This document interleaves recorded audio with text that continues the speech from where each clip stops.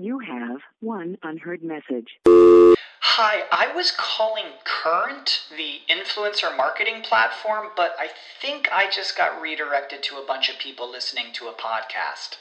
Well, anyways, I was calling Current because I was told they could help get my brand set up on TikTok Shop, and even build out an affiliate program of content creators promoting my brand, and even have those content creators go on live streams and promote my product there. Wow, I could really use Current. I also heard that the brands they work with are making millions in sales. I guess I'll just go to their website at current.tech.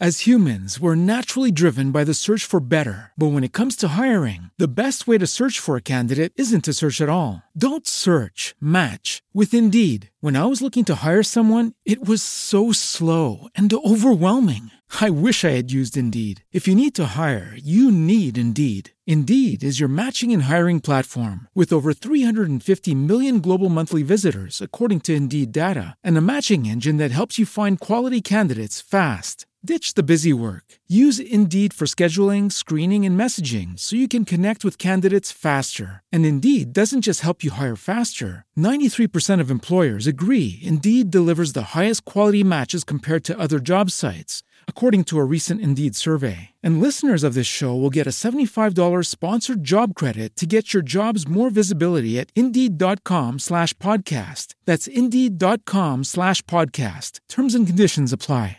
Coming to you live from downtown Detroit, this is Benzinga's Pre-Market Prep. Good morning, traders. How we doing? Yes, I know. Where's Spencer Israel? No, now. This week and this week only, you got me this morning. And guess who you also got? The one, the only, Dennis Dick. What's going on, man? Stop. What's going on? Triple D. Oh, hey, I'm excited. There's going to be some rants this week because it's Mitch and Dennis running the show. So you guys let us know what you guys want to rant about in the chat. I want to see the thumbs get up. Let's go ahead. Let's get this party started. First thing, like we always do, is take a look at the market. I don't have Joel, so got to do it myself, right? Let's go ahead and take a look here. Let's do it, Mitch. What's going on? Tell me about the markets here overnight. All right. So overnight, we definitely have been battling. I take a look more at the SPY here. I do too. You know what? This is excellent. I like this because one, I don't like paying for futures quotes because the professional gets dinged for like $600 a month on that thing. Yeah. So I look at SPY as well. And you know what? I always say SPY is a good indicator where the stocks are because you got the futures, you got to adjust for fair value. You don't have to do that with SPY. You know right where the market is. We're up 0.06%. We can see it right there. It's been a chop fest. Since the Friday 4 o'clock close, we got hit a little bit after hours. Maybe people a little bit nervous into the holiday weekend. Nothing bad happened. And we kind of been climbing back ever since. So it's kind of just been chopping around, but not a lot of volume here. Not a lot of volatility. It's good to see everybody in the chat. Love to see everybody. Good morning. Let's get this party started. So the SPY, one thing I can clearly see is this 451.50s standing out to me.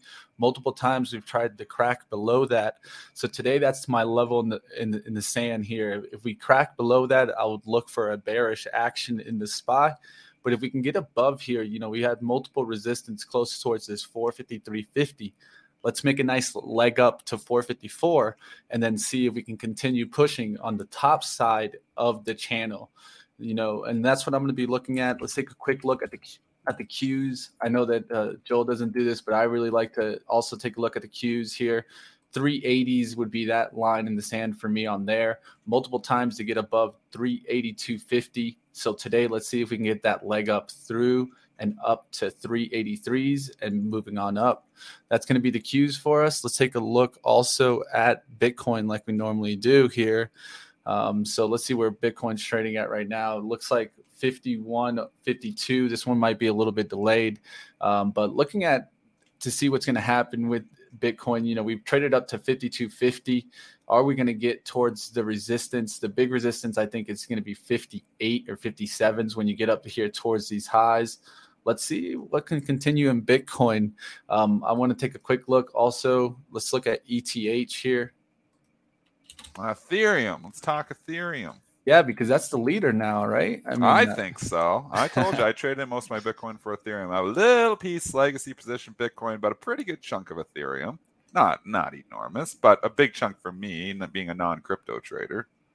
well, I mean, we've approached the highs. We haven't made a new all-time high though on Ethereum yet, have we? No, we I haven't. never look at it. It's in Fighting my long-term account. I never look at it. Fighting the 4,000 mark. You can see it here on the third. Also on the third, the fourth, and the fifth here, fighting to get towards the high here. Let me get this ready, set here.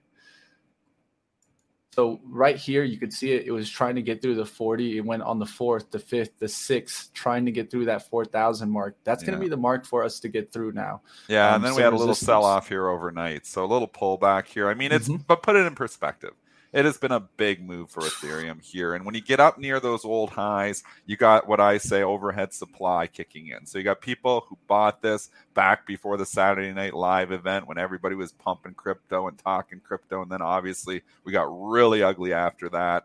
I mean, we're getting back towards those highs on a lot of these crypto plays. And that's why it's not just easy sledding when you're trying to get through all-time highs, through old ones, especially when you have memory back there. So I would expect, I'm talking against my book here a little bit with Ethereum because I'm holding it long term, but I'd expect, some resistance there, maybe a little pullback, which we're seeing, before we can finally, maybe consolidate and get the gas to try to take out those highs. I do believe Ethereum will make new all-time highs. I do believe it will do that by the end of the year, but double tops are pesky, and you got a big on that chart, big double top back from when we were talking the Saturday Night Live event earlier this year.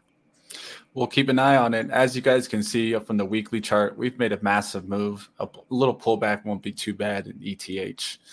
All right, let's go ahead. Let's get into our first stock, which is really, let's just piggyback here off of Bitcoin. So the big thing with Bitcoin is going to be, of course, El Salvador.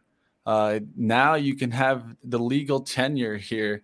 So one of the things is it's officially a legal tenure in El Salvador beginning Tuesday. And ahead of that, on Monday, the country's president announced that the country has purchased nearly 21 million of the Apex cryptocurrency in its first such move anywhere in the world. I think this is interesting because, one thing is if governments are really going to start taking this on. We've had the questions in the United States. I know it all comes down to regulation, but I would love to hear in the chat, what do you guys think? Do we think that in the long run, let's say maybe next year, we can get the United States to adopt Bitcoin? Put a 1 in the chat, and I'll throw it to you, Dennis. What do you think? No, it's a 0. The United States is not adopting Bitcoin. The smaller countries, obviously El Salvador, smaller country, they've had currency problems, inflation problems, in some of these countries for years. And we talked about this Bitcoin even 5-6 years ago, saying maybe it is a solution when your currency isn't stable. Maybe it is a solution. Is it a replacement for the US dollar? I've never believed that.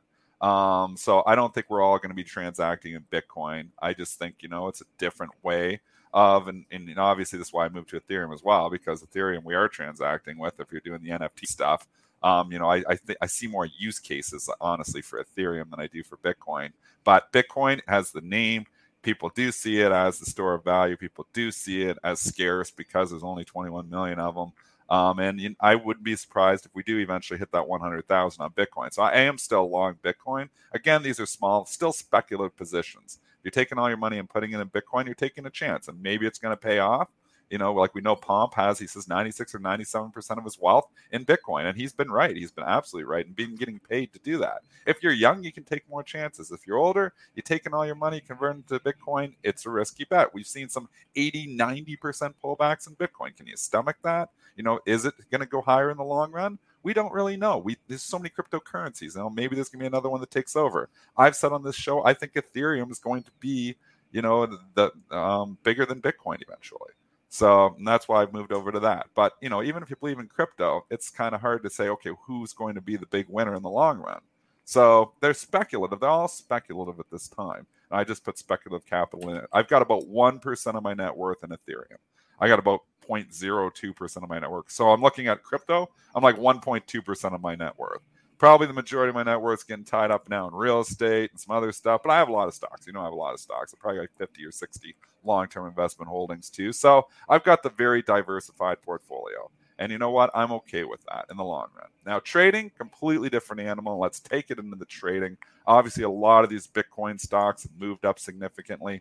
Mara has come back a lot from the lows there. BT. I've said on this show I am long Hive blockchain because obviously we've had I always forget his name, and Spencer and Joel would save me, but the guy that's got the Jets ETFs, and he's the one that runs this. He's been on our show, and the guy seems to know what he's talking about. So I'm just betting on him more than anything, and it's been paying off so far. HVBT,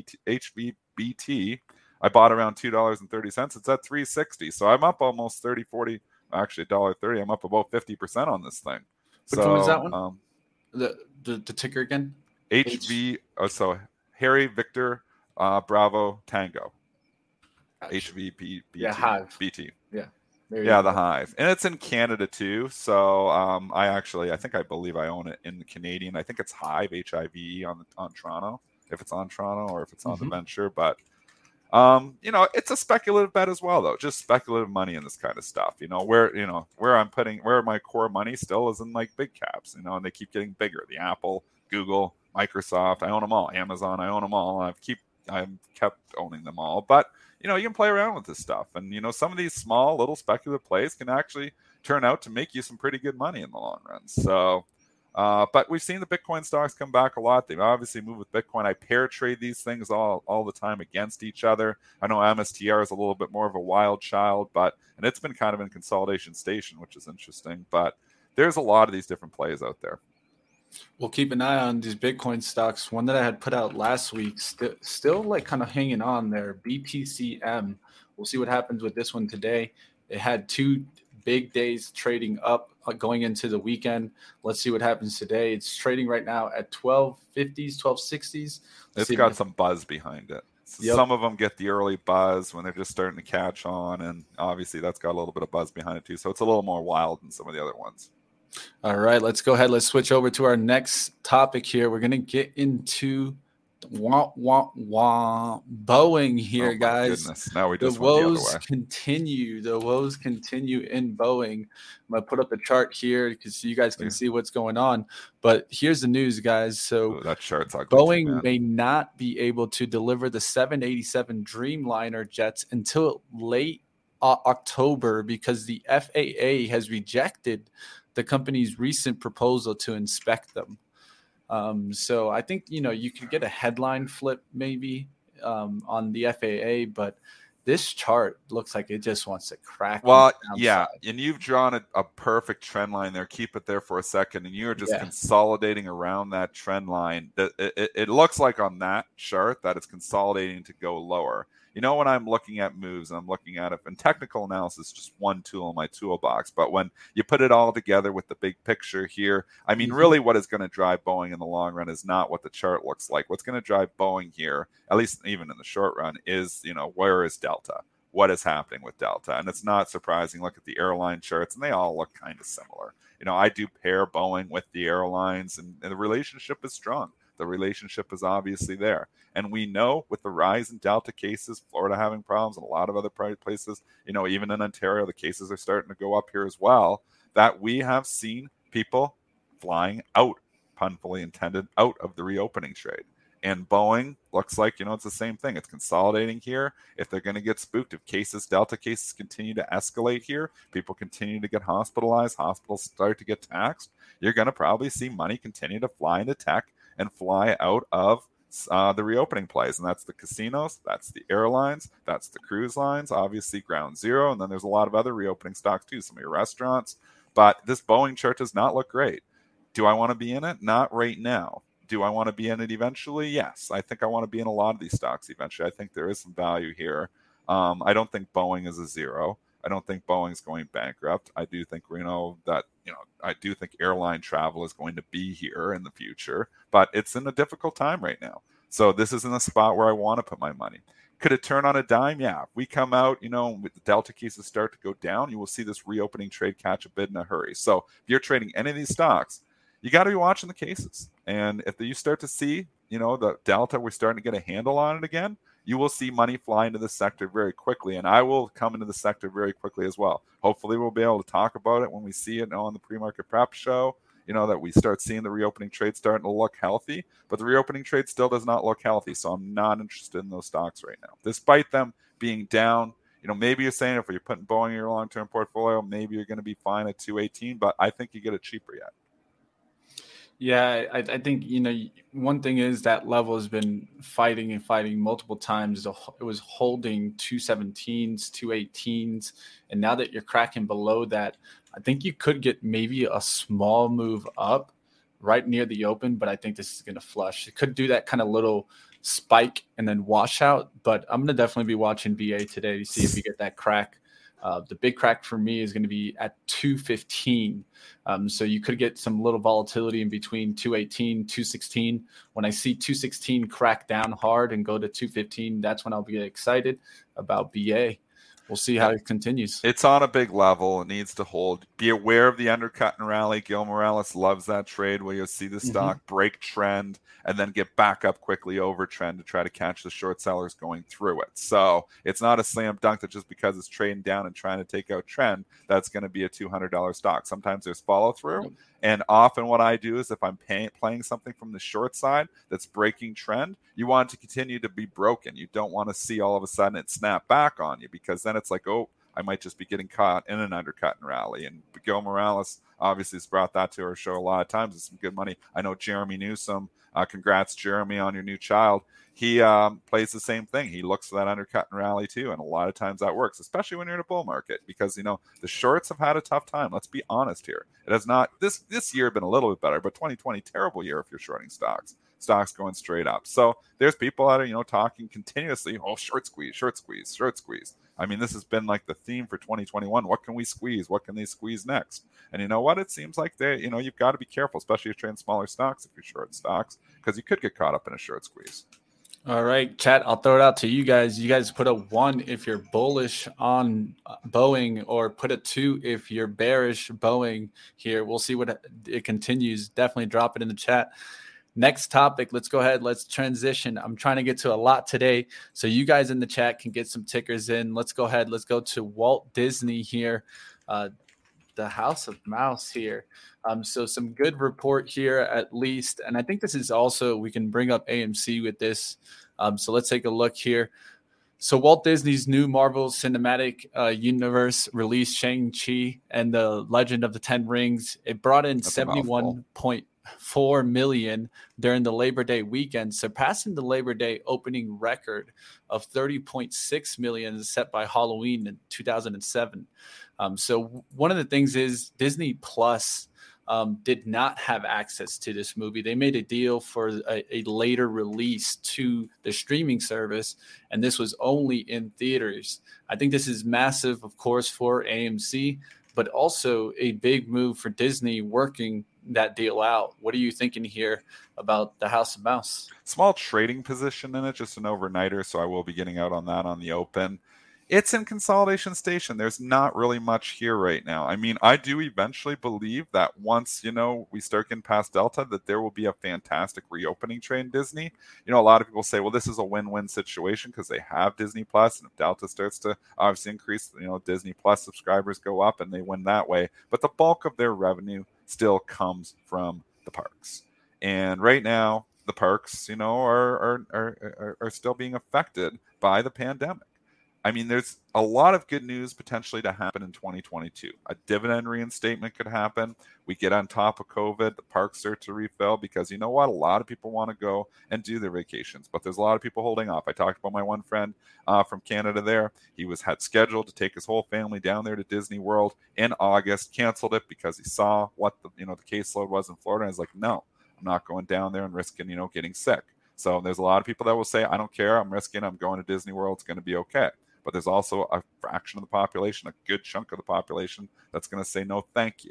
So until we get ahead of Delta, it's hard to see Disney making new all-time highs. I do believe this will be one of the first stocks to rebound once we start getting a handle on the Delta variant. So I love the company, love the stock. I'm not in it for the long term yet, but I want to be eventually here. All right. Looks like just want to point out, got a majority of twos on that Boeing. The chat looking bearish on Boeing, but let's talk a little Disney here. To me, I think, you've had this battle with the 174 on the downside where you turned around, and I could just quickly just draw like some circles here where you've shown that downside angle. Look, even 170 here, and we cracked down below 170 here. So multiple times trying to break the support. I would give it a chance here to see if it can run. 185s is so important for me because it's gotten up past this level and then rejected. So 185, it gets here and then comes right back down. 186, even the high here was 187.58. And when you broke down right below that 185 spot, right here, you have another high that goes up to 185.30, and then you can't hold that. So to me, that's what you need to hold to get Disney into that bullish state, and then you can go up there towards that 200. We'll see if it can get towards 185 today. It's trading at right now 181.70. Good support underneath it at 180. I think that needs a hold on the upside. Let's go ahead. Let's, like always, guys, I want you guys smashing the like. Looks like we only got about 200 likes right now. Let's go ahead and let's get that up towards 500. We got over 1,200 people watching. So you guys do us a favor. We do this absolutely for free every single day. You guys smash that thumbs up. Let's keep this party going. I want to get into one more before we get our guest on in about 15 minutes here. Let's talk a little bit about some golfing. Do you do golfing, Dennis? Not well. Yeah. I got out for the first time about a week and a half ago. That's the first time in 2 years, and it was an ugly first hole. I even told my buddy, because he's an excellent golfer, the person I was golfing with, and I was like, okay, I actually haven't even been to a driving range or anything. This is the first time I'm swinging a club in 2 years, so it's going to be ugly. And get up there, drive right into the bush. At the fourth hole, I was starting to feel a little bit. I was starting to get it back. I'm typically like double bogey golf. I'm not a good golfer whatsoever. So, I get a bogey. That's a good hole for me. I'm typically double bogey golf. So I've golfed for like 10 or 12 years, but like you're talking like a dozen times a year. So I'm not a very big golfer. I didn't golf as a kid. I'm not good at it all, but I like it. No worries. I'll tell you what, I don't think Callaway got this from us, but they did upgrade here their sales guidance here from 3.25 and 3.05 to an estimate of 3.065 to 3.09. So a raise in their future guidance sales here, really starting to push back off the support. Let's take a look here at the weekly so you can kind of see that support a little clearer here. And you can see that we came down towards, let's say, 2750 multiple times, bouncing off of that. Yeah. What I'm liking is on the weekly, you got now the 50-day moving average right underneath it. I know some people are probably watching that as support. You get a little closer on the daily. You can see also the 200-day now right below it, which is at 28.75. I think that's an important price point is 28.50 today. Can we hold and get up there towards 30? Remember, the golf stocks, though, are a seasonal play. Mm-hmm. And you are coming out of golf season. Yes, they can golf year-round in Florida, but up here and in a lot of the U.S., it is a seasonal play. Golf course has got about 3 or 4 weeks left where I'm at, and they'll start to close down. So you see it every year. Rob Friesen, from Bright Trading, President of Bright Trading, excellent on the seasonality. He's got all the statistics. You can clearly see we had a great run in the spring. This is not atypical for a stock like this. You think, that just can't be that simple. What I will tell you, in my 22 years of professional trading experience, the simple trade is the trade that makes the money most consistently. Owning golf stocks in the spring often makes you money. Owning them as you're heading into the fall doesn't make you a lot of money. So you're getting, good news. It has sold off. But, you look at this and think, well, maybe this is just another opportunity to get out. I would be a seller up at 30, re-entering probably in like February, March, when it starts to look warmer again. So I've got the calendar and I play these stocks the same way too.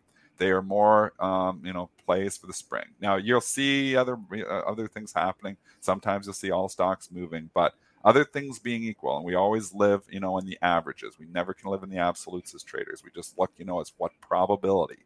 Probability is that golf stocks will struggle through the winter and they do better in the spring. Yes, it's Simple Simon trade. Simple Simon has made me money for a lot of years. I agree. I mean, one thing you always got to look for is seasonality to come into play. For sure. And this can always even turn around a stock. Let's say for some reason in the industry is weighing on the downside, but even if a stock tries to, let's say, has a good catalyst or something, you can see a stock just be weighed down because, I mean, overall, if you look at the other stocks in that industry, they're all being weighed down. It's the industry kind of weighing it and holding it. All right, let's go. Let's talk a little bit about another sector here that I wanted to get into because since you're talking about seasonality, we might as well just touch it a little bit before we get market structure on, which is I'm wondering what happens with solar. And I'm going to talk about that. I'll pull up a index that I use here. So this is mainly all the solar stocks. You can talk JKS. What index is that? This is a special one that's from TC. It just pretty much indexes a lot of the solar names. So JKS, Max, Run, Sol, SPWR, SunW, pretty much all of them. So if we look here on the daily, we're going to take a look here. So we've had, and this is kind of like the last since July. So we've had multiple times where we've run up here and gone towards the resistance. Now I'm wondering, do we get a breakout? That's the big thing because we started to get above here and then we turned back around from the trend line. Now I'm wondering, do we get a nice lift this week above that high? If we do get above that high, I could see us start making a run towards 400, at least on this index, meaning that the industry would be looking to the plus side. Of course, that doesn't give us the micro look of what stock to pick, but we're looking at the industry here so that we can find the baskets that are moving in the right direction, right? Trending is always going to be your friend. So I always like to stay with the trends. What are you thinking here about solar stocks? I've liked solar Dennis? stocks for a long time. The one issue, and when you look at them on that chart, it's not bad. And some of these stocks are in consolidation. I mean, I've had First Solar. It's consolidating up near the highs. Doesn't seem to want to sell off. Is it going to roll over eventually? Maybe, but the stock's back in favor. You look at TAN. You've been in a consolidation here for a few days. Does it eventually come back into favor? I think so. Right now in my solar portfolio, I bought SunPower. It's not been great. It was more of a scalp because I had sold it up at 50 and I wanted to get the stock back. And I do think you got some support here at 20, but it hasn't really done much. It's kind of the same spot. I've had it for about a week and a half, and it's been holding that double bottom. What I'm looking at on SPWR is it held the 1975 low that it made back in May. It recently held that on August 20th when it retested down there to 2040. So I got a defined risk. I've got defined out. So I'm looking at the upside, but it hasn't really gotten anything going. So it's going to take a rating. It's going to take some commentary to really get that one started. I know you like the MAXN. I have been in that a couple of times as well. I actually believe I almost had a double on this one where I bought it back in, I think, October or November of last year, around $15 or $16. Maybe it was $18, and the thing went up to like 50. I got out sooner than that. I got out, I think, when it doubled around 35 or 36, but it was an incredible move. But you've come back down to the point of memory where we were back when $11, $12, $13 back in October 2020, and we kind of held all those lows here again. So I don't mind the chart. I don't mind the stock on pullbacks here. I like the idea of solar. I don't think the idea is going away. I think, you have some benefits where people are moving to solar. So I think there's that upward drift that continues on for the foreseeable future. So I think I'd be a buyer at dips on all the solar stocks. All right. So someone's pointing out, so do we got some seasonality in solar? And that's kind of what I point out. You can. And the reason why is I don't point out 2020 because I kind of throw that year out. I go back even further and I'm going back here and then we're looking now going into 20. This is what happened. So let's keep going back. Let's go back to the next August, December time. And then we can see right here what happens in August. Perfect. A spike going into it, right? A pullback into September and then another spike. It did get a turnaround here, but this could have been a different catalyst going in after October.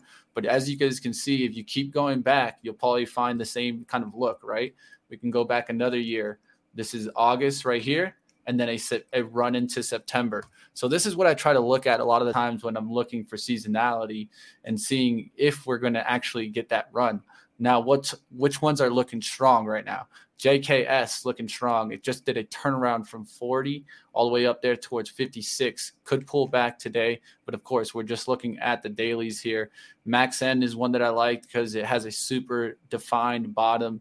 I always like when you get that risk to take it look off of Run is one that I want to see. That take one the moves. run. Yeah, this one does move, and it has a nice looking daily chart and weekly chart. Good support underneath it here around 44s and 43s. Support, yeah. So now let's see what happens here. You got a lift up, a gap up. It actually filled the gap, which is a good thing. You got this on the Wednesday where it gapped up. Now we're back down. We got that fill here. Now let's see if we can get back through that high. The high that I'm looking to get through today is 48.53.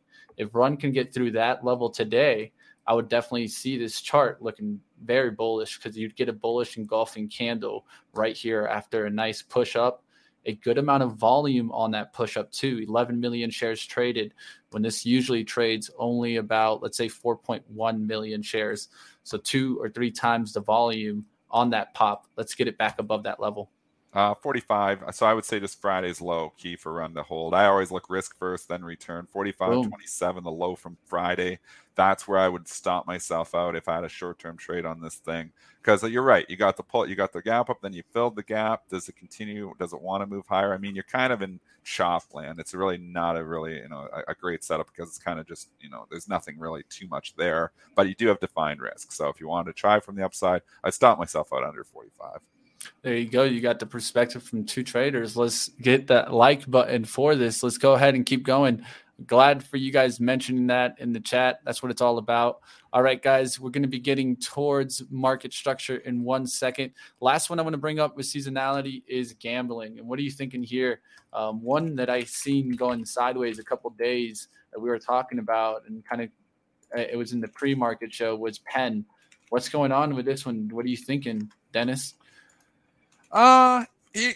So I sold it in here. We know that. I had it for a while, and I just thought the move was too fast. It went from 65 to 85 in 5 days. It was a huge move. But you know what's good about this chart now is that it's consolidating and it's holding the 80. I would say you can take a shot as long as it holds the 80. Full disclosure, I do have a small overnight position, and again, that's just an arbitrage trade, and I'll be getting out of that at the open. But just looking at it here, $80 is the key level for this to hold from a swing trading perspective, $80.06. As long as it's above that, bulls are still in control. DKNG, take you over to that one. That one looks healthier to me.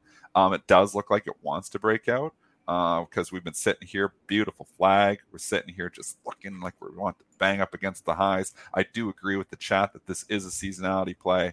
I always think October is just about the best month for sports. You get baseball playoffs. Obviously, you get hockey back started, which I love my NHL hockey. You've got football on. You've got basketball on. You got everything happening in October. I always think that's one of the best months for sports. And so I would not be surprised if you do see the seasonality aspects of that come in, and some of these betting stocks like the GNOG, which is now taken over by DKNG. So basically, looking DKNG and Penn now, because they took over the score too. But those are your 2 biggest plays. You've got some other smaller plays too that you talk about. Genius Sports, GENI, which caught. Is that an upgrade today? We got enough time to knock that one out. Let's go ahead and talk about was that there. news here. There was commentary here today. What was it? Yep, let's go ahead. So Genius Sports enters a multi-year agreement here with Caesars Entertainment. So what is going to happen, right? So Caesars will leverage Genius's official live data feed for the NFL, NASCAR, and the English Premier League content. Genius Sports will also use their programmatic advertising to partner to Caesars Entertainment and supply its marketing technology for Caesars digital sportsbook and casino products. So here you're seeing 2 things, of course, the live data and also the programmatic advertising being controlled by Genius Sports. And I mean, I've been a big Genie fan, and this is one that I almost don't like to bring up anymore, because I feel like, Dennis, we start talking up our book a little bit. And so since this one is such an investment for me, I've been hands off since I took some profit at the 20s, just to take 20% some of the position. Now my hands are off completely.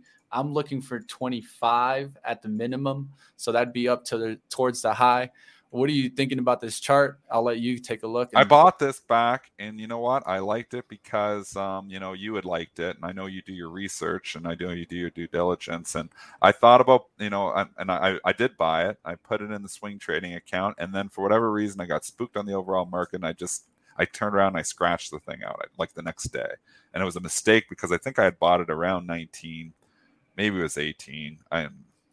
I can't even. I actually think I was in it before. So you know what? When I think I bought it, I'd have to look up. So I'm just guessing when I did it, but I can remember having a swing trade. I think I bought like August 5th or 6th, and it was like looking like, oh, it wants to go.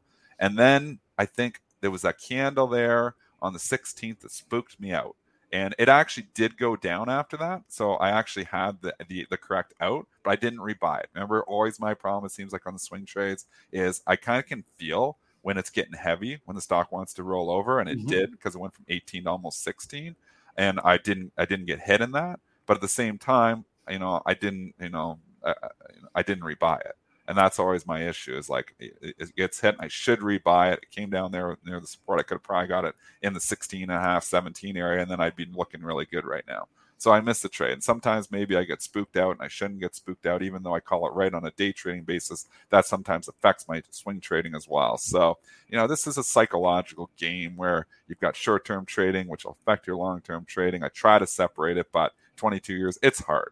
It's hard to separate trading and investing. And if you've got something in your long-term portfolio or your swing trading portfolio, and you're looking at it, it's like, I don't like the feel of this though on a short-term basis. A lot of times you think, oh, I'll sell it here and I'll rebuy it, but then you don't think of it again, and then it goes without you. So I'm disappointed that I don't own this stock, because you made a good call. You've been talking with this GENI on the show for a little while, and it's been a performer. It's been doing really well. Yeah, guys, if you guys want to know, I'm averaged in close towards 1683. Try to be as transparent as I can be for you guys, and I'm hanging on tight. One of the things that I would say about Genie is that you should kind of lead to understanding what data they control and what partnerships they're going to be able to get because of this. Because if you would have been kind of paying attention, you would have seen Genie has the live data from the NFL, right? And so a lot of these sports books, they need that live data to be as accurate as they can be, because if not, what would happen is sports betting arbitrage. If they don't get the live data that they need, that's what's going to end up happening. So that's why you're seeing Caesars make this move. I think this is not the only one you'll see continue to go to Genie asking for that live data. And this is why I like Genius, because of the competitive advantage that they're getting all the partnerships with the leagues, which represents the data from the leagues, which is the most important thing here. Genie is having earnings coming up. We'll let you know that, guys. This is coming out this week, so we could see a little bit of a turnaround, one that on everyone's radar. That's going to be it for Genie. One that I did get stopped out the same way you're talking about, Dennis, is RSI. I had this one at 1050, sold it at 14 because I felt the turnaround was coming. It did come, but I didn't buy it back like you talked about. Yeah. And then this one's starting to run also now up there towards 15, 16. So it happens to the best of us, right? Happens to everyone. It doesn't happen. It happens to the worst of us, the best of us. You're going to be in trades that you get out too soon. You're going to be in trades where you call it perfect to get out, but you don't get back in, and then it continues without you. It's all about your long-term time frames, and it's all about, why you in the trade in the first place. But 100%, it's still about discipline. And, when I'm getting into something and I'm looking, and if I think I can get it at a better price, I'll sell it. Sometimes you forget about it. So I should be a little bit better if my record keeping was better, and, I'd sit there and, have my sticky sheets and say, okay, I got to get this stock back and watching it. But when you're watching hundreds of stocks or thousands of stocks, sometimes you forget about, a play that you wanted to own. All right. Like always, guys, you guys do us a favor. Smash that like. We're about to go to Tim Quast. Yes, I said Tim. It. Market structure. Guess what? It's not market structure Monday, but market structure Tuesday. But you guys smash that like. I want to see us get up towards 600. We're at 460 now. Let's break some records. Let me make bushwhacker dance for him. So let me make Spencer jealous. Let him be like, how can I get these likes? You guys do us a favor. Smash up and let's get this party started. Market structure. Get access to actionable news and market research with all the information you need to invest smarter and profit faster. Start your free trial today at pro.benzinga.com. Tim, what's going on? It just doesn't quite feel right, does it, Mitch? Saying Market Structure Tuesday. Something isn't quite right. Something's wrong, Tim. Guys. Where are you today? This is a different viewpoint. We got a new viewpoint in one of Tim's dozen houses here. He's in a different one here now. Well, I'm actually up in Steamboat, and now it's autumn, so my attire is reflecting that. I mean, it feels like autumn up here in the mountains. We're starting to see some color in the trees. It's 40 degrees here this morning, but I'm in the steamboat. This is the dining room view behind me. There's the photo over my right shoulder. That's Fish Creek Falls. One of our good friends is an artist up here. Shot that from the creek. But that's where I am in the mountains. Beautiful. Hey, can't blame you, Tim. I was up by Cooper Mountain this weekend, so I enjoyed it. I had a great time. I know the steamboat's even better, but I made it to Cooper at least. Super excited to hear what you got to talk to us. This is the big talk right now. I mean, if we're really going to get into it, it's all about payment of order flow right now, right? And what's going to happen with the SEC. I'm going to let you run with Dennis because I know that you guys are way more experts on this than I am, but I would love to hear your opinion on it. And well, thank you. And Dennis is one of the great market structure experts in the markets. And so this is a long running discussion, and it matters to you traders. It goes back to one of the principal reasons that I'm on, and that is that you want to beat the market by understanding it. And you'd say, well, I don't care about all this stuff. Well, you should. It's very, you talk about sports betting. You got to know the rules of football and baseball and basketball if you're going to be a successful bettor. You got to know what things will drive outcomes. Well, the same is true in the equity market. You want to understand, well, what does this have to do with what I'm doing? Well, it has it plays a very big role. If you trade for free, it's because of payment for order flow. Yeah. The reason that there is zero commission trading today is because retail firms sell their order flow to other firms who execute those trades. And so the reason we're talking about this is that the new head of the SEC, Gary Gensler, he's been around the markets a very long time. Dennis, you might know him. I don't know him. I've never met Gary, but yeah. It's interesting because me and you, Tim, have been talking about this for like a decade. Like I've known Tim for a long time, and we've had this conversation and on payment for order flow, and we've been talking this stuff for a long time. So I think we should just catch up the viewers. Let's you were going there. Let's catch up the viewers on what exactly payment for order flow is and what Gary Gensler is saying. Yes. So there's concern that trading has become sort of gamified, thanks to Robinhood with 20 million accounts. By the way, there are 100 million of you, retail traders. If you add up all the accounts at the Schwab Ameritrade, the hood, 100. You have one unheard message. Hi, I was calling Current, the influencer marketing platform, but I think I just got redirected to a bunch of people listening to a podcast. Well, anyways, I was calling Current because I was told they could help get my brand set up on TikTok Shop, and even build out an affiliate program of content creators promoting my brand, and even have those content creators go on live streams and promote my product there. Wow. I could really use Current. I also heard that the brands they work with are making millions in sales. I guess I'll just go to their website at current.tech. You know how to book flights and hotels. All you're missing is a tool to plan the travel experiences you'll have once you arrive. That's why you need Viator. Book guided tours, activities, excursions, and more in one place to make your trip truly unforgettable. Viator has over 300,000 travel experiences to choose from. Everything from simple tours to extreme adventures and all the niche, interesting stuff in between. So you can plan something that everyone you're traveling with will enjoy. Real traveler reviews give the inside scoop from people who've already been on the experiences you're considering. So you can plan with confidence. Free cancellation helps you plan for the unexpected. And 24/7 customer support means you can travel worry-free. Download the Viator app now and use code Viator10 for 10% off your first booking in the app. Find travel experiences for you. Do more with Viator. Million people. Schwab Ameritrade, Fidelity, have to add Fidelity in, E-Trade, Morgan Stanley, Robinhood, and then I'm missing somebody. But then there's smatterings of others. But no, that's it right there, because Schwab and Ameritrade have combined. So you take those big five, and it's 100 million accounts. So the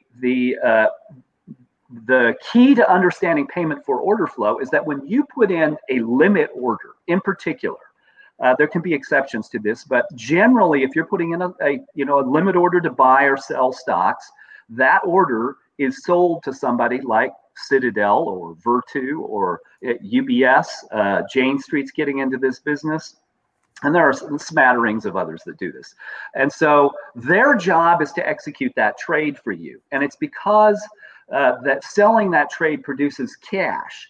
And it's for Robinhood, it's well over $1 billion a year that they're generating from selling these orders. It's the majority of their revenue. It's the great bulk of their revenue. That's what they're doing. They're going to make revenue principally from selling the trade and lending you money. And this really is the bulk of how retail trading works. It's what Schwab and Ameritrade do too, and Fidelity does this. This is the way that the world works. And why is it the case? Well, it's because the market is very complicated. It's the rules require stocks to trade between the best bid to buy and offer to sell. And you then brokers are required to meet what's called best execution standards. So that it's a fancy way to say they have to trade within the best bid and offer a certain percentage of the time. If they don't, they're fined by the SEC. And so what has happened is we've seen order flow concentrate into a handful of firms. About 30 firms execute almost 100% of trades now. It's about 94, 95%. And so that's how the market works. It enables retail folks to have very inexpensive trades. And it enables firms like Robinhood to generate a lot of revenue from selling your trade. So they want you to do limit orders. Now, what's the good and bad out of this? Well, clearly the good is you get free trading. Yeah. What's the bad? Well, to me, that's a much larger question. Am I for it or against it? I am not a fan of markets that are built around arbitraging small spreads. I don't think that is long-term healthy for markets. We want markets that are effective places for capital to form, for enterprising firms to find risk-taking capital, and the two can meet each other and create wealth for the society. So I'm not a fan of this, but I don't think that you can pull one piece of this puzzle out without damaging the way that the market works. And that's what we have to, that is my position. And we wrote about this last week. So that's what you should know. This is how meme stocks happen.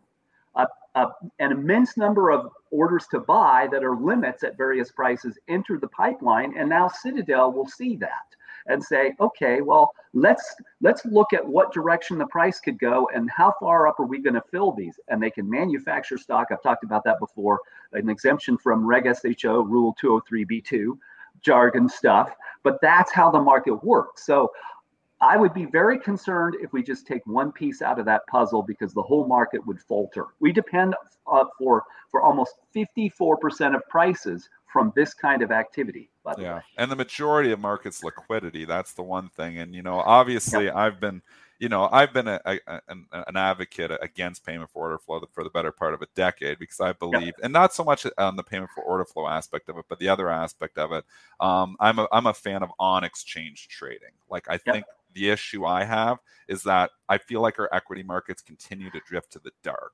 And what does that mean? It's like, you think about the bond market, they've been trying to shine a light and transparency into the bond market for decades. And here we have the equity markets, which are just slowly drifting to the dark. And, the dark being, it's not as transparent. I mean, when you see an executed trade coming from an off-exchange market maker, it just hits the FINRA tape. It's not that transparent. There's no pre-trade transparency. It's just post-trade transparency, where you see the trade consummate and trade, and then it hits the consolidated tape. But what you have is, when you have price formation happening on the exchanges, you have pre-trade transparency. And the one aspect that people have to understand is that price discovery happens on the exchange. The prices that you're getting from the off-exchange market makers are derived from the prices that are on the exchange, the bids and the offers that are in the books and lit. So they'll say, an offer's coming in to buy 1,000 shares of the market.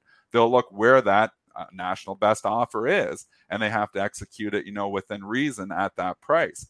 But if you continue to take all of these orders and slowly drift them away from the public transparency of the exchanges, what you have is less orders, and markets could tend to eventually start to widen, meaning you might not get as good of a price as you could if some of those orders were originally brought onto the exchange. So I know we've got Dave Lauer on the show talking that. What are your thoughts there, Tim? Well, I agree. And I see it in my own trading. I wrote last week that out of the last 10 trades that I executed, 5 of them not only were all but one in dark pools, principally my own broker's dark pool, but half of them were at tenths of pennies, literally a fraction of a penny. And you'd say, well, you get a better price. Well, yes. But then the pursuit of tenths of pennies becomes a major part, an end unto itself in the marketplace. So here, folks like Mitch, we're all trying to do work to figure out where there is an opportunity from good business decisions, well-run businesses to create opportunity for returns on our investment. And then behind the scenes, half the volume is machines pursuing 1/10 of a penny. Well, I don't think that is supportive to our overall objectives. That's what's going on. But again, you have to beware of this. It gets back to why edge matters. I always have a little self-interest in here. It's the American way. We all have a little self-interest. The world capitalism is built on self-interest. Tim. Exactly. And it's supply and demand. You have to realize that there's a significant part of demand that is very fleeting.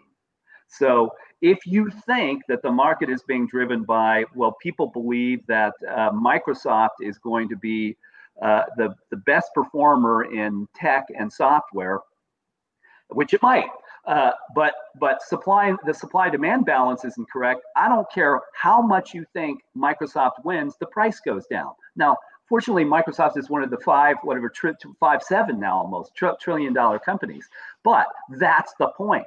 So knowing these things, it's vital to understand the market the way that it works. And that supply and demand can be measured, and it should factor into how you think about the market. You can't just think, oh, that's a great company, it's going to do better than other stocks. Not the case. I'll give you a great case in point. So Match and Brown & Brown both added to the S&P 500 on Friday after the market closed. Yeah. So then one of them goes up 14% and one of them goes up a handful of pennies. Well, why? I mean, both added to the same index. What's the difference? Supply and demand. I could even show you if you like. Let's see this. If you can't show us, I would love to see this actually, because this is a question we get on the show all the time. Why a stock gets added to the S&P. Sometimes they go up, sometimes they go down. Why? Right. And to me, it's very stark. So here's the dashboard at Edge. By the way, you can try this. Just put in your name and email. Don't need a credit card. If you haven't tried it yet, a lot of you have, and I appreciate. I always get notes about people looking forward to Market Structure Monday. Today, Market Structure Tuesday. But this is the beginning point. So this is today's portfolio. Notice this. Demand side looks pretty good. Supply side looks pretty good. That's how we think about it. Is demand rising and supply stable or falling? Because that will contribute to better prices most of the time. When that reverses, like look at building materials. Already we've hit peak demand and supply is beginning to increase. Well, if you're in building materials, time to get out. So let's go look at Match and Brown & Brown. I'm going to scroll down. So Brown & Brown is right on the top there, and it's sitting right at the fulcrum of supply and demand. Right away, that tells us something. And it stopped falling right at 5. It's 51% short. 51% of the trading volume, more than half of it, is coming from borrowed stock. And the key behavior is passive money. So you've got 17 billion in market cap. Okay, so then let's go down here and look at Match. It's 10 out of 10. It's slamming into the ceiling. It's 20% less short, less supply. Come over here and look at the behavior. Risk management. People are buying calls on this. That's what it's telling us. Look at the size of market cap. 40 billion versus 17 billion. Right? So it's 2.5 times larger. So there you go. If I look at the supply demand equation, now it's hitting the ceiling, but look at that.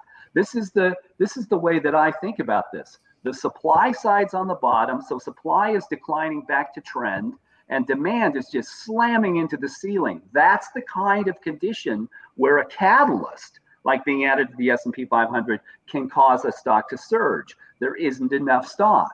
Now, if we look at B&B, BRO, what a great ticker, BRO.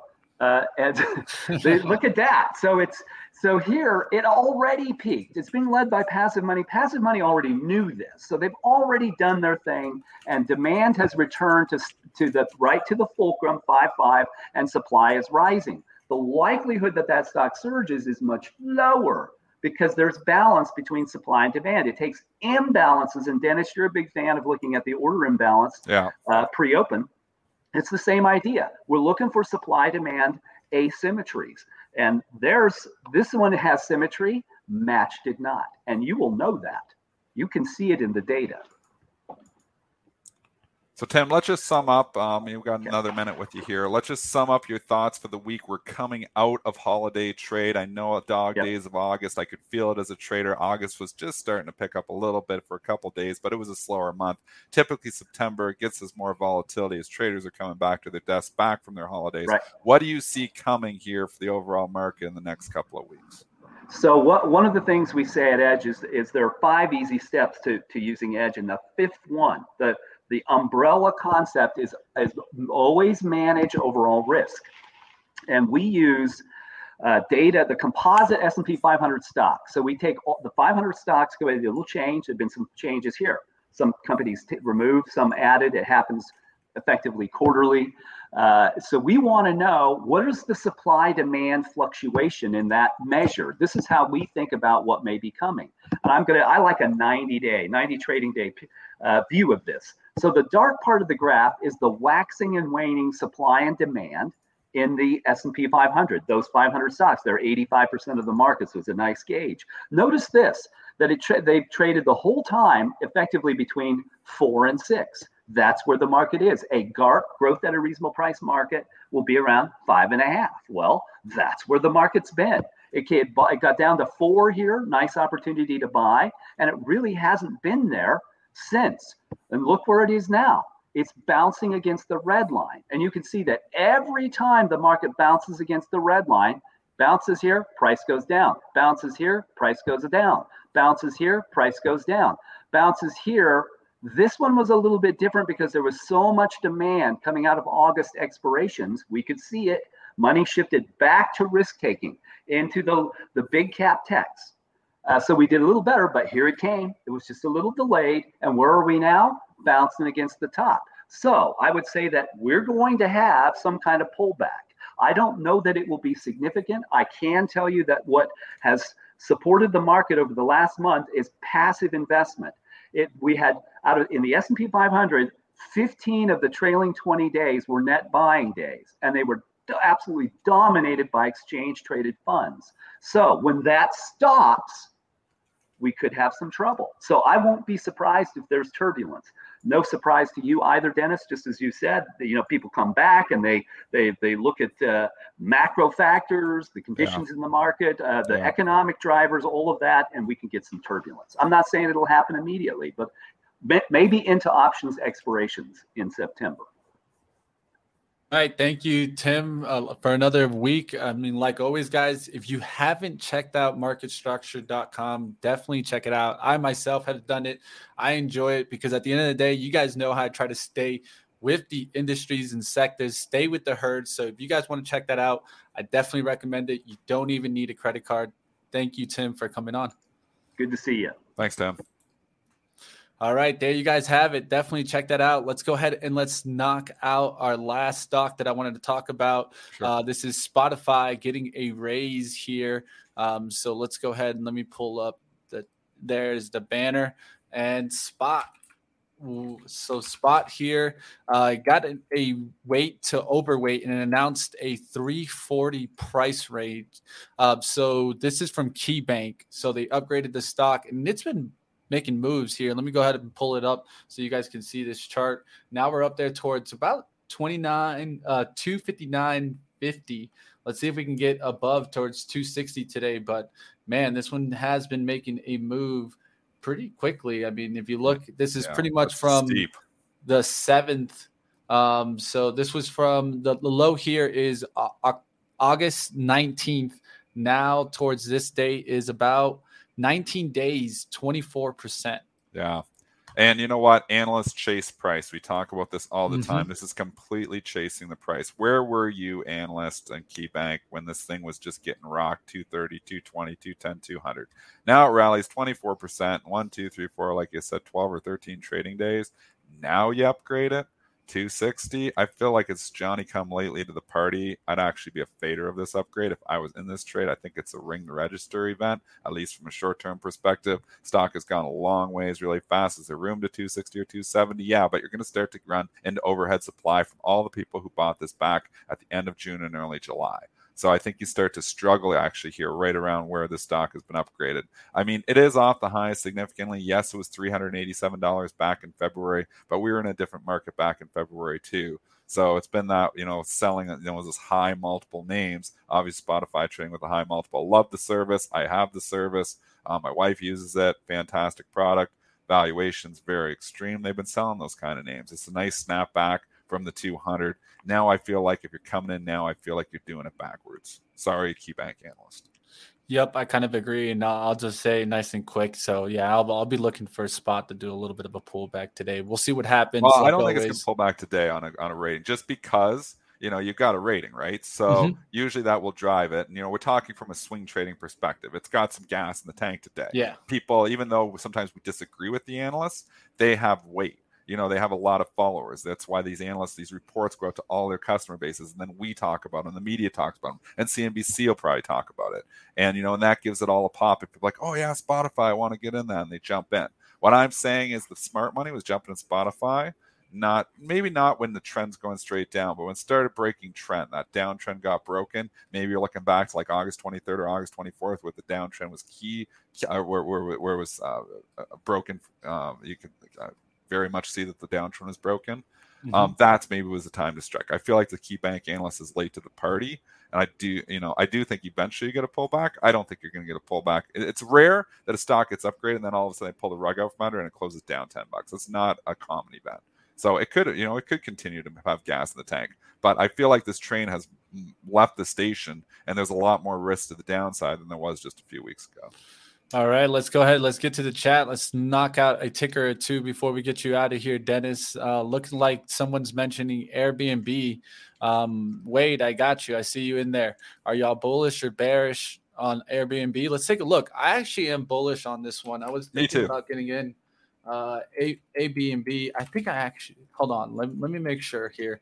I think I actually have a position. Just want to make sure. What are you thinking here, Dennis, now that we're starting to – the daily chart looking interesting here. What are you thinking? A wicked little candle, conscious. So obviously we had a wicked up move back on August 24th, and the stock exploded from $146 up to 161. Too much, too fast. It came back down. Tried to come all the way back down to support. You had a nice little double bottom, a perfect double bottom, 151.45, 151.45. We talk about that on the show with Mr. Alcon all the time. That's right, from his school of technical analysis, where we like two consecutive lows from in the days in the same area, and that would have been the time to strike. Now you're up $7 or $8, so it's up a little bit from here. But you know what? You're still consolidating. You got a nice little trend.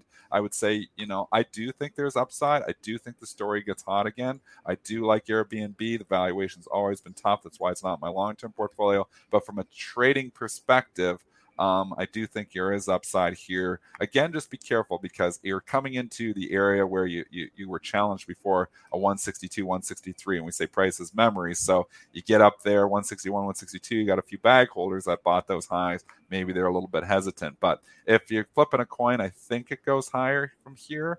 I do like it, but it's not a clean setup. It's kind of like this could be a slider. It looks like the pitch is coming up the middle, but then it could slide right out of the strike zone. So it's probably one I'm not swinging at. All right. Well, I'll tell you, I did take a swing on this on Friday. I'm still in it. I got about 158.24. Where's your stop out? I know you're very good with your discipline and risk management. To me, 156 is the stop out here. So you're pretty tight. Risk about 2 points looking for the upside moves through 165. The big thing for me is that I do like when a stock does this kind of approach. So it IPO'd busted out, came back multiple times. Now, one thing is that I feel like it's been in a midterm kind of shorter bearish trend here. And we've got this reversal candle that happened right here. So this is the big candle for me that really changed the trend. Now, the big thing for me is to break above that high. That high is 163.06. So that's why my 163 is going to be very important. If we can get above that level today, I think you could get some lift towards 170, and that would be the next stop for me on Airbnb. We'll see how it moves, and I'll definitely let you guys know. I do have this one long. All right, let's go one last one. Tesla being mentioned here. TSLA here. Let's go take a look. What are you thinking? It's up $8. That looks like news to me. Ooh, I have not looked through. Let me take a look. I didn't see any news this morning, but definitely Tesla pushing on up. I've actually given the look that I called a move to 750 last week. Let's see what happens with Tesla. As part of my September stocks to watch, I'm expecting a big move in Tesla. Big resistance there at 750. Can we get towards that level today? We'll have to take a look. Let me pull up my pro here, see if we got any news here. There's a few things. Talk of both self-driving, there's subsidies talk. I mean, there's always news in Tesla. Looks like you got Wired with an article on it as well, why Tesla is designing chips. I mean, and from Wired. So there's multiple headlines. What's the real driver here? It looks like a couple positive headlines, really. I mean, the chip shortage has obviously been, hitting the automotive sector for a while. And now, got Wired talking about Tesla designing their own chips. And that's going to be a Kickstarter there, too. I mean, this has been a consolidation. It does look like it wants to go higher. It does look like it's breaking out. It does look like it wants to challenge $800 to me, to be honest. I have no position in it. I kind of like the chart. I kind of wish I was in it. Yeah, so I think I wouldn't be fading this move. That's just my opinion.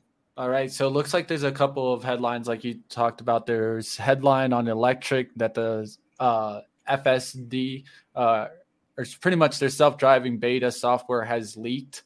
So someone probably got access to it. Some coder got access. And then you'll see there they have hopes to attract state subsidies in Germany. That can definitely help. I also saw Elon talking and agreeing with Kathy Wood on that her price target didn't seem out of reach. That was a $3,000 price target in 2025. I think that's definitely hitting the investor mindset. And one of the things is we were right off of an important level. The stock is trying to get through. So we'll see if it can get through that level today. I think it's been stuck between 730 and 740s. Now we're pushing on through that 740. Let's see if Tesla can continue making a move towards 750 today. Could be more gas in the tank, except not in the physical tanks of Tesla. Try to do a pun. I'm not as good as Joel. We miss Joel's puns. Yeah, we need the dad jokes. Definitely, without a doubt. Joel will be back. He'll give us some more jokes. Are they come back tomorrow? When are they back?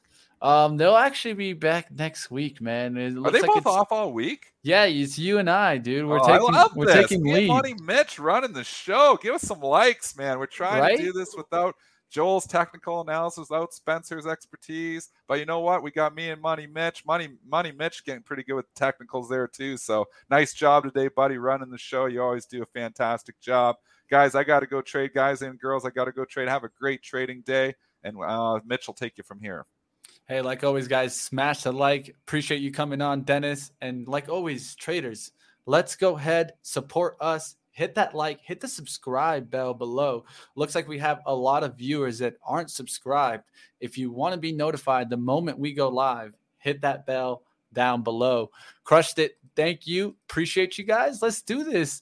All right. So now I'm going to do a crypto update. Like always, guys, you guys smash the like and let's keep this party going.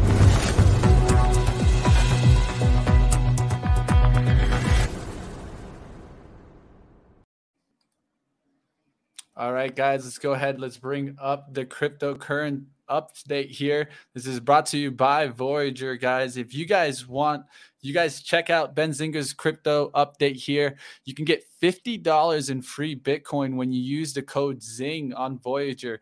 Deposit at least $100 and make your first trade. With over 60 assets to choose from, the annual yield earnings of up to 12%, Voyager is your launch pad into the world of crypto. Let's take a look. What are we seeing? Sol up about 30%, everything else in the red. So it looks like the attention will definitely be on Solana. If you guys see here in 7 days, it's made about 50%. This is definitely going to be our focus of the day. We'll keep an eye out on Solana, see how it moves throughout the day. And if you guys haven't checked out Moon or Bust, check out that show. That's one of our best cryptocurrency shows. We also got an NFT show for you guys, NFT fans. Definitely check out the roadmap. That will be on later today at 2 p.m. You guys don't want to miss out on the roadmap. All right, that's going to do it for our crypto update. Like always, guys, smash the like. Let us know what you guys are looking out there. I'm going to take a quick look at the chat, and then we're going to be wrapping up in a second here. Going to go and take you over. David Green is going to be trading the open. You guys smash the thumbs up. Let's keep it going. DG going to be coming on next. Pumping the gas. There's only one way. I want to see what the likes are at. Where we at? We're at 705. Can we hit 800 today? 800? 800? Guys, guess what? I'm going to be at the office tomorrow. If you guys want to see me pranking some of the office members, yes, I said it. I myself will go and prank some of the other Benzinga members, but you guys get me to 800 likes today. I want to see you guys get up there. Where's DG? He's been hiding. He'll come back. He'll come out of the cave. Don't worry. My man will be ready for the market like always. What's the most likes ever on pre-market prep? I think it's about 2,000 or somewhere near 1,500. So I don't think we'll hit that today, but we'll see what happens. Let me go ahead and pull up here my Benzinga Pro movers, see what we got moving. If you guys got a stock you guys want me to take a look at before I run out of here, hit the like and let me know what that stock is.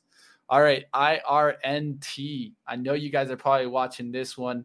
We're talking about a Reddit stock up about 72%, but coming back down here. As you guys can see, this was really starting to crack down. But the question is, will it get a bounce at the open?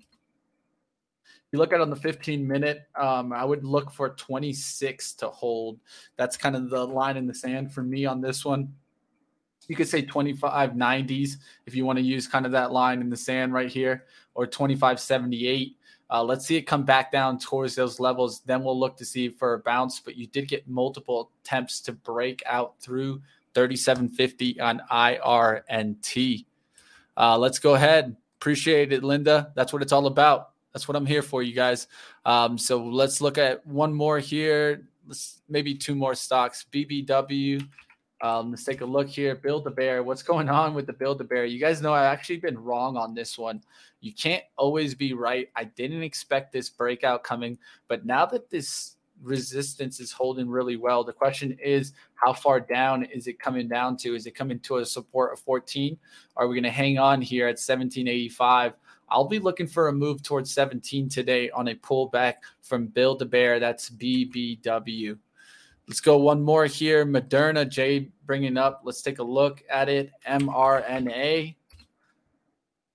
All right, so the daily chart has a nice look here. We got a good push on up. I think what's really important is now holding pullbacks, let's say towards 398.50s. We want to really hold 400.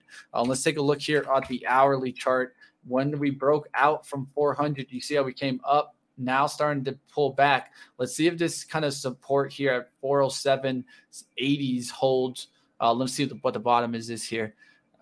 406.87. So that's what I want to see hold here. If that can hold, then we can get back up there towards 416 today. Don't want it to break through 400 on the downside. That's Moderna. All right, let's keep it going. You guys smash the like and support me. I'm going to keep running through some stocks right quickly. AVPT being mentioned. This is a SPAC, but definitely, guys, check out SPACs Attack today. We're going to have a great interview. We got Embark. Yes, another electric vehicle truck play. Check it out on SPACs Attack today. All right, let's look at AvePoint. How are we doing on AvePoint? We've been trading up on this name the last couple of days. The real question is, when do we run into resistance? And so to me on this chart, it's looking like we're trying to get back up there towards this high here through 11. 11, you might run into some selling today. If you can get some good volume through 11, maybe we get towards 12. But AvePoint should be running into a little bit of a resistance. But like always, make your own investment decision.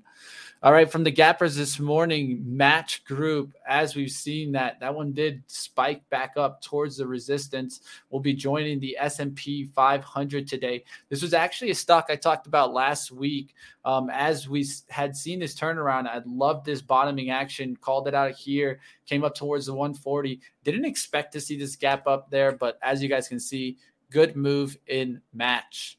All right, let's take a look at the gappers. What other stock is pointing out? ADAP. This was one that had they entered into strategic strategic collaboration here with Genentech for research, development, and commercialize of the cancer targeted allogenic T-cell therapies. So therapeutic stocks, biotech moving today. Let's take a look. ADAP. We'll see what happens. This one has been making moves since this morning. I saw it up. Now it needs to come back towards, let's say, 560s, 540s on pullbacks, but it's looking really well here, pushing towards $6. We'll see how ADAP makes some moves today. Nice ticker name. Let's keep it going. PTRA, that's a SPAC. I'll let that go on SPACs Attack.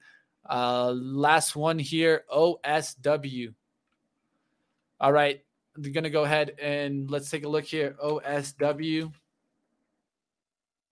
This is One World Spa. This does the spa on the cruise lines. So usually when the cruise lines do well, OSW does well. And that's why you see this kind of turnaround here. I don't mind it because you have a good support to go off of, $9 or let's say $9.50, but it's not going to give you a big move, big win, right? Even if it moves up, I think it moves up towards, let's say $12 or $13. You're not looking for a massive win. You're looking for a little bit of a tighter trade here. But it is an interesting look at this trend line. You could draw from the bottom. Let's go ahead and draw that Alt-T for my Benzinga Pro users. You can see kind of this trend line. It needs to keep holding up and getting back above 11 to show that bullish trend on OSW. And let's talk a little bit about what's going on in Tesla. What's going to happen today? Are we going to see that big rip? We've been seeing a push up in the pre-market. We'll see if it can make that pullback towards 36.50s and then get back above 742. That's what I'll be kind of looking at. A little downside action towards the open would be good, but it's looking bullish right here. I did see some other names being mentioned. Hut, Dreamscape, I got you. Let's take a look here. Hut 8. We're talking about a Bitcoin mining stock here. The big thing I think is that you look like you're pulling back towards support. You could maybe use that prior resistance as support. So 1018, maybe coming down towards 1017 here. That's what I'd be looking for. I'd be looking for a hard action down towards $10 and then a quick reversal right back up there, trying to get back through the 11. This one has done multiple days, though. Be careful. We could be pulling back, let's say, towards 850s, 845. So when you get kind of these lifts, you got to understand, where's my profit take? Because let's say even if you got in on this break of the high here, 828, you got it going up about 36%. We'll wonder if this is going to pull back here about 50%. So 50% retracement of that move is going to be somewhere, let's say, in towards the $9 area. It did gap up there. So I'd be looking for a little bit of a pullback in Hut today. All right, keep going. Tesla's going to run. Someone says, Kenneth says Tesla can run. Say that 5 times. I don't even want to try. Match. Someone's calling out IPOF. Yes, there's some rumors about Chamath and what's going to happen. Almost 800. That's what I want to see. Let's go. Let's get it. Flex on them. Let's go. All right, we need to get towards that 800 if you guys want to see a little bit of a prank action. Yes, Vivid, I got you. Palantir, PLTR, definitely a great stock. I've been calling this one out on the bullish run since this kind of 24 consolidation. Really nice push up. Can we continue to see it lift? We're going to run to resistance 27.44, very important, 27.50. That's where I could see us slowing down. We'll see if we can get through those levels this week. But Palantir starting to make a rise. The big question is, can we get the volume to increase? Because if we take a look here, you see how the volume had a little bit of a spike, but we want to see a big spike. We want to see something come up and show up here. A nice volume, 400 million shares traded, 500 million shares traded on the week. That's what you want to see on a daily. I'd want to see something like, let's say, 100 million shares traded, 150 million shares traded, so we can see that spike in the volume and get through that resistance level in Palantir. NIO gapping up 20 more, smash up. I want to see a great prank on Spencer. Well, Spencer's not in the office, but if it was Spencer, WK, I'll get him. Don't worry. I already got a prank on Spencer. You got to have some, what I call, cards in the back pocket when you want to pull them out. I thought we took profits on the moon. Let's go ahead. NIO, MT Ventures talking about NIO. Let's take a look here. Looking like we're having a nice curving action. I do like the moving averages below, but you just kind of filled this gap. The question is, do we continue to move through the 42 and get back up to 46, or do we make a move back down towards 37 here? I'd be kind of worried about this one, but if Tesla could have a good day, maybe you could see that lift come into play. I do think you're going to get some kind of push, but the question is, can it get through that 44 level? And this is NIO. We'll see if it can get through there. Let's take a look here at the other ones. XPEV, nice support underneath it, 3880s. We want to see that hold and not head down towards 30. LI is the other one you can take a look at. Looking great here on the daily. Kind of have this sideways trend, and you can draw this trend line here. Let's take a look. Bottoming action towards 27.50. Let's see what happens here. Do we get a lift up and through 32, or do we get a turnaround back down to support, which is at 27.50? This is LI. All right, seeing some other stocks being mentioned in the chat. About to get towards David Green. You guys do me a favor, support Benzinga. If you guys like pre-market prep, share it with your friends. Hit the share button down below. Let everybody know. Pre-market prep is the best show to start the day with. I know that even when I wasn't a part of Benzinga, I always started my morning right here on pre-market prep. All right, got one more I can go in through. Airbnb, we already kind of talked about it. IPOF could keep moving. 4 more, chat to 800. Docs has been a silent mover. Hex Pony talking about Docs. That's a Kathy Wood pick there. Let's take a look here. Oh no, Docs is the opposite. Doc U is the one that Kathy has. This is the one that Joel has. It went through 100. So be careful because you could see a turnaround from that 100. But this one has been great. Doc U is the one that Kathy has. This one is the one that broke out, made a nice push. So let's take a look at ARKK, see how we're doing on the Kathy Wood ETF. Looks like we pushed up above that 124. We want to see that hold on any pullbacks and see if we can get a breakout on ARKK. Of course, Roku is one of the big positions in this one, so you'd have to see this one turn around. If not, it could be heading down towards 300. We'll see if Roku can turn around today. Of course, Roku got hit with that Amazon news of TVs coming out that were going to be specifically Amazon. So I think Amazon's setting up for a nice move on up. If we can take a look here on the horizon here, 3401, so 3400 now for me is that price in the sand on the downside that I want to see it hold. And I think this one could start making a push on up there towards 3580s here. Let's see what happens with Amazon to see if we can start coming up towards, let's say, this level right here. We'll see if it can get on up there. That's Amazon. AMZN. I know that someone mentioned Amazon, so there you go. I hit it for you. There you go, Brandon. I saw you. All right, guys, that's probably going to do it for me. We're going to go ahead up and wrap up. You got DG coming on next. Like always, hit the like. If you guys want to see those pranks, there it is, 814. That's what I wanted to see. All right, traders, I'll go ahead and I'll let you guys start trading into the open.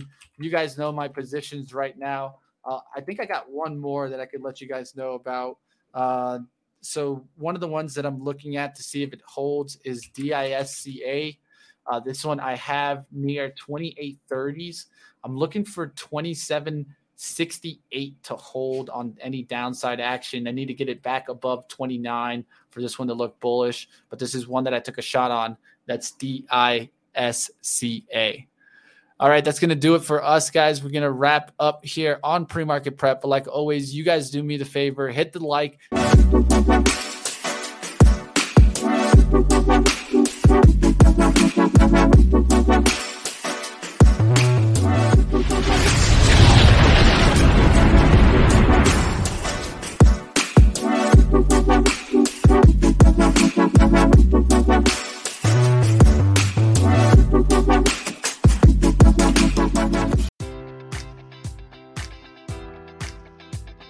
Enjoy all your favorite sports like never before at BetMGM. Sign up using code Buckeye and receive up to $1,500 back in bonus bets if you don't win your first bet. When you register with BetMGM, you'll get instant access to a variety of parlay selection features, live betting options, and the best daily promotions in the business. And with BetMGM at your fingertips, every play and every game matters more than ever. Place your money line, prop, or parlay bets with the king of sportsbooks today. Sign up using code Buckeye and receive up to $1,500 back in bonus bets if you don't win your first bet.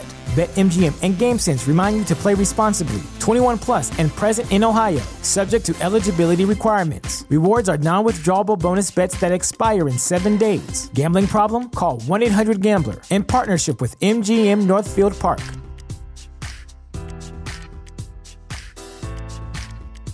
You know how to book flights and hotels. All you're missing is a tool to plan the travel experiences you'll have once you arrive. That's why you need Viator. Book guided tours, excursions, and more in one place. There are over 300,000 travel experiences to choose from, so you can find something for everyone. And Viator offers free cancellation and 24/7 customer support for worry-free travel. Download the Viator app now and use code Viator10 for 10% off your first booking in the app. Find travel experiences for you. Do more with Viator.